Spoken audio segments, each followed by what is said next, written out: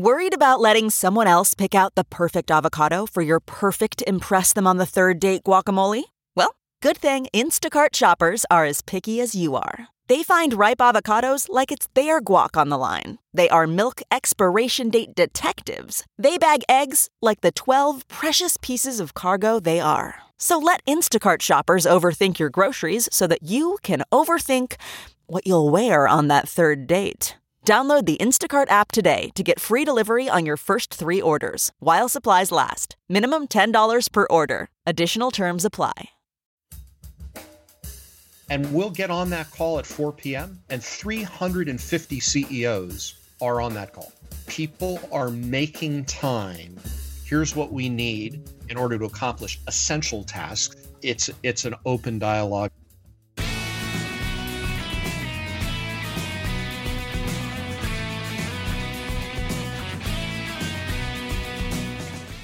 From Off-Script Media, I am Matthew Zachary, and this is Out of Patience. On today's show, you're going to hear from my good friend, Bruce Cozadd, the co-founder, chairman, and CEO of Jazz Pharmaceuticals. And no, this is not a conversation about the glamorous pharmaceutical industry and all of its unique, shall we say, facets worthy of endless discussion. No, I wanted to talk to Bruce as my friend, my peer, my fellow founder and CEO about leadership during COVID and all the other crazy shit going on right now. There's no handbook for this. There's no cookie cutter recipe and some book on the shelf to tell you what to do. How do you manage a crisis like this when you run a critical business in a critical industry while the world is on fire? And he's a co-founder. This is his baby. His thousands of stakeholders are his family. Challenges, opportunities, empathy, compassion, gratitude, mental health, internal, external communication, supply chain, lessons learned, peer support, being an anchor, all of this and more on today's show. Enjoy. Bruce, I'm so thrilled to have you, I would say back on the show, but it's a different show, and we will put a link in the description to this episode about when we first interviewed each other. Technically, that was a dual interview on the Stupid Cancer Show several years ago. But I really wanted to have you back to specifically talk to you about COVID and leadership. And I don't know how many people know this about you, that you are the co-founder of Jazz, and you've been at the helm for 11 years. And it gives you a sense of almost like paternal concern as a founder. This has been your baby for a very long time, and you've watched it grow up, and it's been through its ups and downs like any business has. But you're now in an odd position as a leader of a company you helped create that has affected every person in your family. Can you briefly talk about the shock and awe you went through as this was creeping up and Gavin Newsom's warnings in California? Yeah, Matt, so it's good to be sort of back, if this is a different show, but good to be with you Yes. again. And you're right, I did co-found the company back in 2003 and stepped into the CEO role in 2009. And I like your term of paternal concern, and I do feel that in a good way and in a heavy way. Being responsible for the patients we take care of and being responsible for the employees of the company and some responsibility to the communities in which we operate. And I hope all leaders feel that right now, because I think leadership is really important during this time. As we came into February and March and had a sense that a big storm cloud was headed for us, I think we took the right early moves and put together a team to monitor, to come up with proactive protocols we could put in place. And we acted early. And I'd love to, pat myself on the back and say our team was just prescient. But honestly, some of that, Matt, is just because we operate a facility in northern Italy in the Lombardy region, which was particularly hard hit early on, really before the U.S. And so we were already confronting issues of how do you get critical drugs out of Italy that we manufacture in Italy to treat people around the world? It turns out that was easier than getting critical drugs into Italy at that time to treat patients in Italy. But also, how do we maintain safety of our employees? And so we confronted a lot of those issues early in Italy and then applied our learnings globally So we actually did shut down our U.S. operations, actually worldwide, effective March 16th. We made that call the week before that we'd all be working remotely. And I think that was the right thing to do. We've continued caring for patients. We've continued taking care of our employees, and we're getting a lot of things done. Yeah, that's exceptional. And yeah, I should have led with you're an international organization that has footprints in many, many countries. You affect millions of patients around the world. And supply chain is all that. It's the start and finish of delivery of care to the end user. So from the perspective, did you work with governments? How did you gain insights into the uniqueness of how you were going to, adapt the ways you did business in those countries? Yeah, well, one thing I'll say is, unlike other crises leaders may have managed through, this was essentially a worldwide crisis, right? Everyone was dealing with the same situation. And in some ways that makes it hard, but in some ways it makes it easy. And when I say it makes it easy, governments were having to think through these things just as we were. And I think a lot of governments, while we can complain about the things we don't like, a lot of governments did a lot of things right. And one of the things they did right was an early recognition of what's an essential business and what's non-essential. And they made clear from the beginning, we will keep essential services going. And those essential services include manufacturing life-saving products and shipping them, right? It's the shipment companies I worried about too. What if FedEx drivers decide, or pilots decide they don't want to go into work, right? How does the medicine literally get through the supply chain, but all the way to the patient? And patients depend on that. We saw some, I think, understandable hoarding behavior on the part of patients. They tried to get bigger refills of their prescriptions because they were worried about their ability to access medicine. And so being as clear as we could with the healthcare professionals, with patients, with patient advocacy groups, in public statements about what our situation was in terms of ability to reliably supply product was important to take care of our patients. So the old saying, you can't help the world till you help yourself. You're a leader. You have numerous stakeholders looking to you for guidance and hope and aspiration and direction. What did you have to do internally for yourself to prepare, if anything at all, on how you are going to mentally go through this running everything?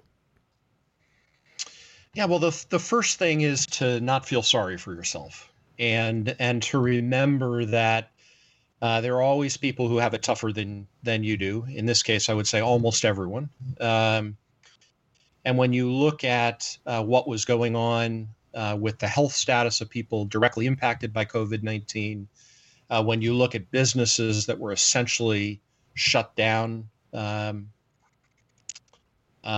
some of which may not recover, you have to remind yourself what you've got that's working. And for me and for our employees, it was reminding all of them that the work we do is essential. And I don't just mean in the in the current regulatory framework, but what we do matters. It matters to people and their lives.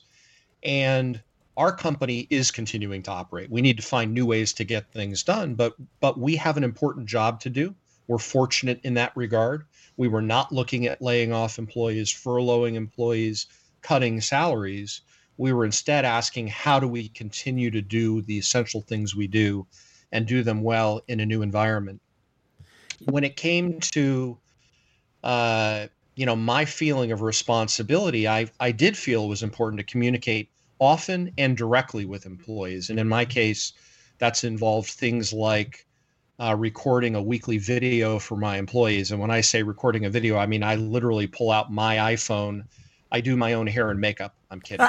But I record typically in one take, no script, a message to employees, and then I hit send to all employees. And I feel more connected, not less connected to employees in this new, strange virtual world.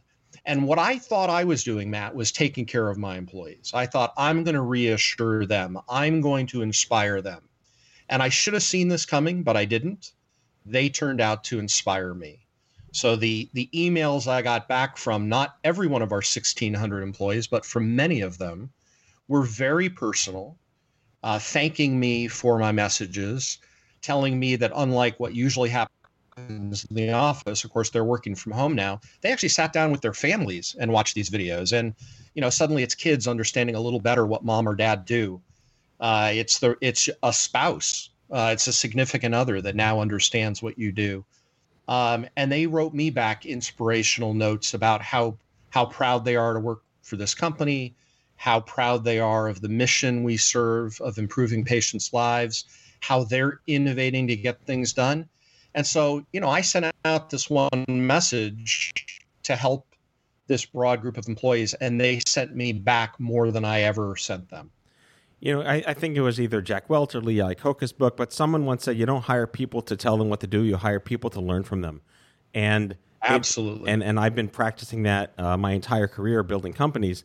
And it's just a testament to that practice. That philosophy really does work if you approach it with empathy and appreciation. I'm just curious from a logistics perspective, how did you actually get 1,600 people comfortably accommodated to work from home?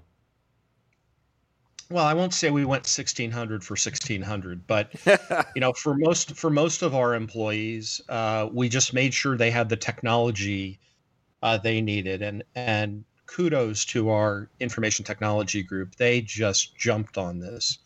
We didn't ask questions. We didn't ask approvals. We just sent computer equipment to people that needed it. In some cases, we took it from the office because it wasn't needed in the office. But we just made sure everyone had the setup they needed. If they needed more internet speed than they had at home, we paid for it. If they needed a webcam, we shipped it to them. Our IT team quickly rolled out multiple online collaboration tools, some of which we used. We were a WebEx user pre-COVID-19, but we rolled out Zoom. We rolled out Microsoft Teams. We just enabled people to get up a learning curve really quickly, to use technology to help us operate in this environment. And, you learn fast that technology existed pre-COVID-19. We just didn't know how to use it. Now we know how to use it, and we can do more than we could pre-COVID-19. Yeah, I mean, we have to take advantage of what we took for granted, that if this were 10 years ago, we'd be living on Friendster, and that would just not work for any company trying to figure out how to make this work. I do want to make it a little personal because we have something in common, you and my dad. When I was in college, my dad was happily waiting for me to just move to L.A. That was the plan.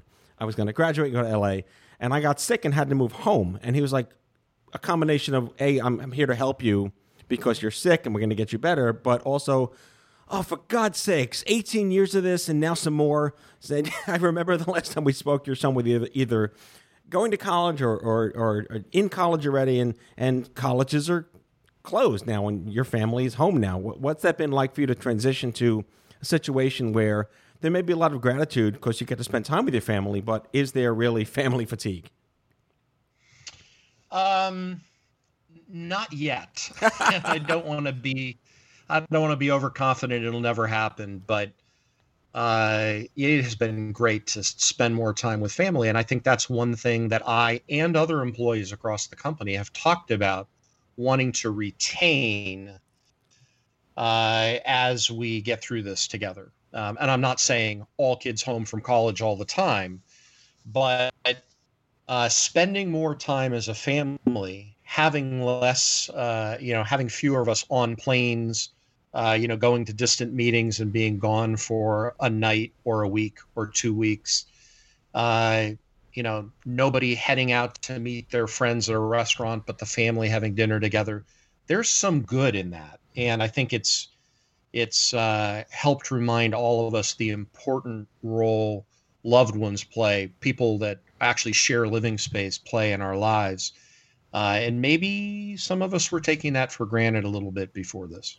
It has really analogued humanity a little bit, if you agree with that. Even though we're kind of stuck on Zoom now a lot more than we may have wanted to be, I never felt such a stronger desire to want to spend as much time with my parents as possible, and I couldn't physically see them for 3 months. And finally, the weather got nice, and I went to their house for the first time, and I sat in the backyard, 6, 10, 40, whatever feet they were comfortable with me sitting away from them. And I sat and had like a regular conversation with them. Are you in a mode now with family members or friends, and obviously your employees who are your family, that you just physically need to see people? So yes and no. We just did a similar session with my wife's parents who live here locally over the long weekend. Same thing, sitting far apart from them, but talking in person, reading body language, laughing, not feeling like you're constrained in the same way you feel when you're on a phone call or even a Zoom chat. So yeah, I really do enjoy that. But I'll also say, Matt, that as I've been, Zoom calling with employees around the world, I feel more connected to them, not less. The fact that their kids run through the background or interrupt them, or that the cat climbs up on the table, or the dog barks, or, whatever, you're getting to know people as people, not just employees. And in the realm of geography doesn't matter right now, it's as easy to get together with somebody who's across the country or across the world as it is somebody down the street. And that has really changed how you group people in communications. So, I used to do something back when we worked in offices, way back in March of 2020. I used to do breakfast with Bruce, where I would take a collection of employees, largely newer employees, but some more tenured employees mixed in across departments, and I'd get together for 90 minutes and we'd chat about their experiences, me getting a read on what they're seeing in the culture of the company, but also sharing some information about why we do things the way we do them at Jazz Pharmaceuticals. And, the grouping for that breakfast was obvious. It was people in the Palo Alto office, people in the Philadelphia office. And my assistant, Emily, set up a breakfast with Bruce recently, and she realized it didn't matter where the employees were. So I've been doing breakfast with Bruce now, virtually, with employees from all over the globe. It's a different way of grouping. My college reunion, I won't tell you which one, but it's a big number, would have been this past weekend. I went to Yale. I sang in a singing group, and the 14 of us that sang together, all members of one class in the Whiffenpoofs, had not been all together since, well, this will tell you how old I am, since 1986 or 1987. We can't pin down the year more specifically than that. We've had 11 of us together. We've had 12 of us together. We've even had 13 of the 14 together. But the 14 of us had never been in one place at one time. And we wouldn't have all been together this weekend. We, again, would have had 11, 12, or 13. But virtually, all 14 of us got together. And we've been together a couple times on Zoom chats. We actually recorded separately and then stitched together a song that was played for our class at the reunion this past Saturday night. So again, geography doesn't matter, right? These 14 guys, me included, are scattered around the country and the world right now, but we can get together. So it's changed who you can interact with more easily. Back with our guest after the break.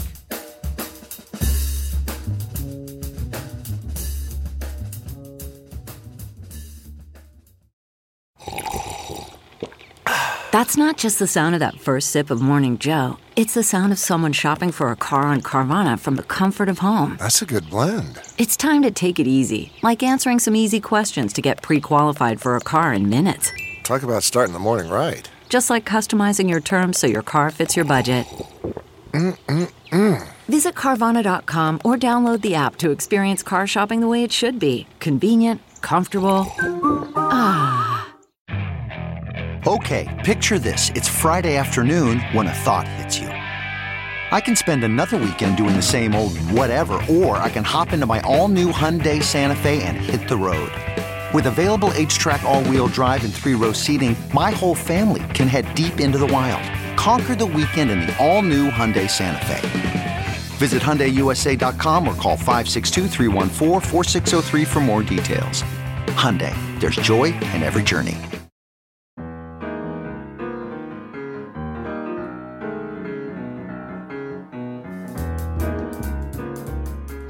Yeah, it's in a sense, it's humanized the digital nature of civilization. I almost feel like what this pandemic has caused is like an ebb tide. The ocean went way back and revealed everything that was underneath it by the beach for miles at a time, and you're really seeing humanity. I mean, I'm from my cockeyed optimistic perspective, the majority of humanity is really coming and showing its merits. A question for you, as a CEO in a major industry, in the pharmaceutical industry, have you had contact or any kind of peer-to-peer advice with your colleagues at the same level of industry? Have they been looking to you, or have you been giving advice on here's how I handle this, how did you handle this? Yes, and it's two-way, right? We're all learning from each other. So just picking up the phone and calling another CEO, and by the way, not just CEOs in our industry. I've talked to a friend who runs a medical device company. What are you doing to keep your employees safe? How are you handling complications people have in their work life? Are you coming up with policies? Are you giving managers discretion? How are you handling R&D in your labs? Very, very specific things. And I think we all feel, since we're all learning at the same time, that there's extra value in check-ins with people. We also have, I've got members of my executive team whose significant others also work in our industry. And there's just much more sharing right now. Here's what my husband's company is doing, or, I've got a daughter that works for another pharmaceutical company. Here's what her company is doing. So lots of sharing. I'll say I'm a member of a group out here in the Bay Area, San Francisco Bay Area, called Silicon Valley Leadership Group, which consists of the CEOs of, roughly 350 of the larger employers in our area, not industry specific, although, as you can imagine, lots of tech and lots of biotech or biopharma. And, it's an industry, or, it's a community business organization. And, there are occasional meetings that some people come to and some people don't. But what's happening during COVID-19 is they'll say, we're going to get together tomorrow at 4 p.m. and we're going to put on the phone the mayor of San Jose and the head of the county board of supervisors to talk about their shelter-in-place orders. And we can learn from them and they can learn from us. And we'll get on that call at 4 p.m. and 350 CEOs are on that call. That's incredible. You never could have scheduled that in person. Never. No. But people are making time to learn from each other and to share best practices. And I have to say, again, complimenting governments at a local level, the governments are listening as CEOs of these organizations say, here's what we need in order to accomplish essential tasks that you as the government are going to want us to do. Here are different proposals we have for ways that could work. It's an open dialogue, and I've really seen better solutions because we have more people contributing to getting to those better solutions.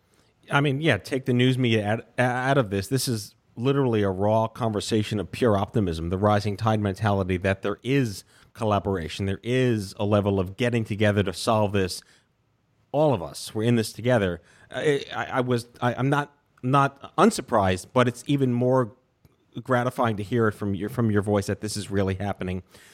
Super last question, because we're both musicians and I'm envious of your friends and you're not envious of my friends, but I wanted to know what's on your playlist these days going through these incredible times. Well, I when I said early in the call, I feel really lucky. I mean that. And when I say that there are others who are not so fortunate, way up on that list for me are artists. And I'm, as you can tell from the name of the company, Jazz Pharmaceuticals, music is important to me. And I sit on the board of SF Jazz.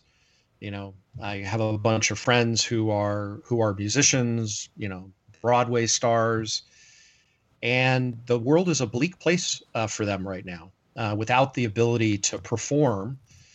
If you're a solo performer, if you're a painter, a poet, somebody who plays the piano and sings, you can do some things right now.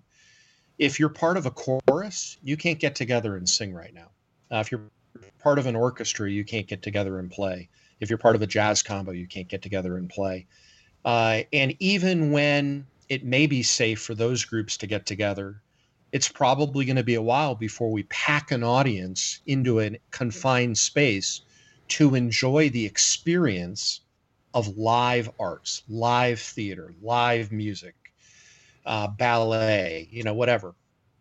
And, I really feel for these people. And I feel, back to your question, Matt, I feel like the arts are something that inspire us and help us process the world around us. Visual arts, audio arts.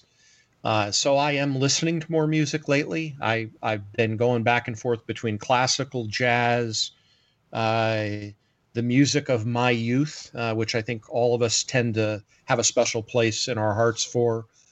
And I've been playing more music. I've been honestly playing the piano and singing more than I would have in my pre-COVID-19 days.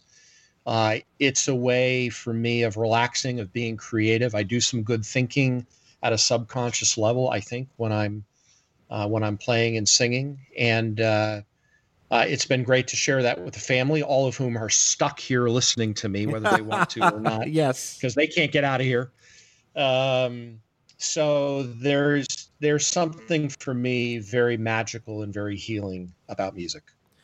I agree. So the answer to the question is you're only listening to my albums, and I appreciate that. All right, so you just sparked one more question for me. Does your family at Jazz know that you're a jazz? Have they seen you play? Will Breakfast with Bruce be a serenade one day? It's interesting. Many of them do know it and have seen me. When we used to do in-person meetings, particularly big meetings of, hundreds of employees at a time, multi-day meetings, we typically make sure there's a piano on the grounds of wherever we're meeting. And at night, it would be pretty common for me to sit down and play the piano and sing. Not so much as a solo performer for their benefit, but as an accompanist and sparking the joy of music for groups. So I'd play things that people know and could sing along with. So Billy Joel, Elton John, George Gershwin, Cole Porter, Broadway musicals, rock, pop, you name it. And my particular talent on the piano is I can sight read anything. So I just bring lots of music and put it out on tables and let people choose what they wanted to hear or what they wanted to sing if they were so bold. And we'd play and sing into the evening.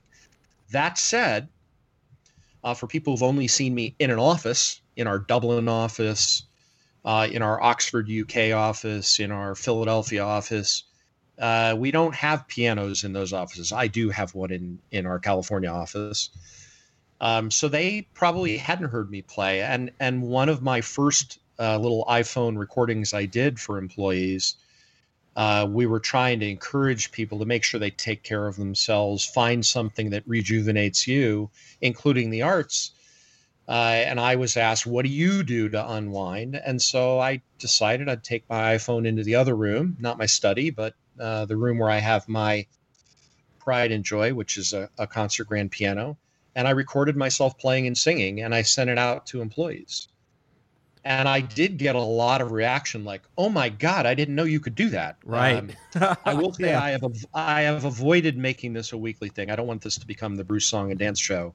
I really want to be talking about the importance of our business. But it was humanizing. And again, it sparked great conversations with employees who talked about the fact that they've taken up an instrument for the first time, or they're going back to doing something they loved. I've been getting lots of people sending me clips of their kids, playing and singing something on the piano. So it's become another way to share our common humanity during a difficult time. So in conclusion, just be wary of ever taking requests. Bruce Cozadd is chairman, chief executive, and co-founder of Jazz Pharmaceuticals. It is a pleasure to call you my friend and a privilege to have worked with you in Jazz for so many years. Thank you for being on the show. Yeah, thank you, Matt. It was a real pleasure. That's all for today, folks. If you like the show, be sure to subscribe, leave a review, follow us on social, and tell all your friends to listen. Out of Patience with Matthew Zachary is a product of Offscript Media. Our executive producer is Matthew Zachary. Our senior producers are Jen Horangeff and Andrew McDowell. Darren Tunn is our production intern. It is recorded, mixed, and edited by Matthew Zachary. Our theme music is by the Mike Van Allen Quintet and by Mara. For advertising and media inquiries, email media@offscript.com. Hit us up at contact@offscript.com to share comments, feedback, and make guest recommendations. For more information, visit offscript.com.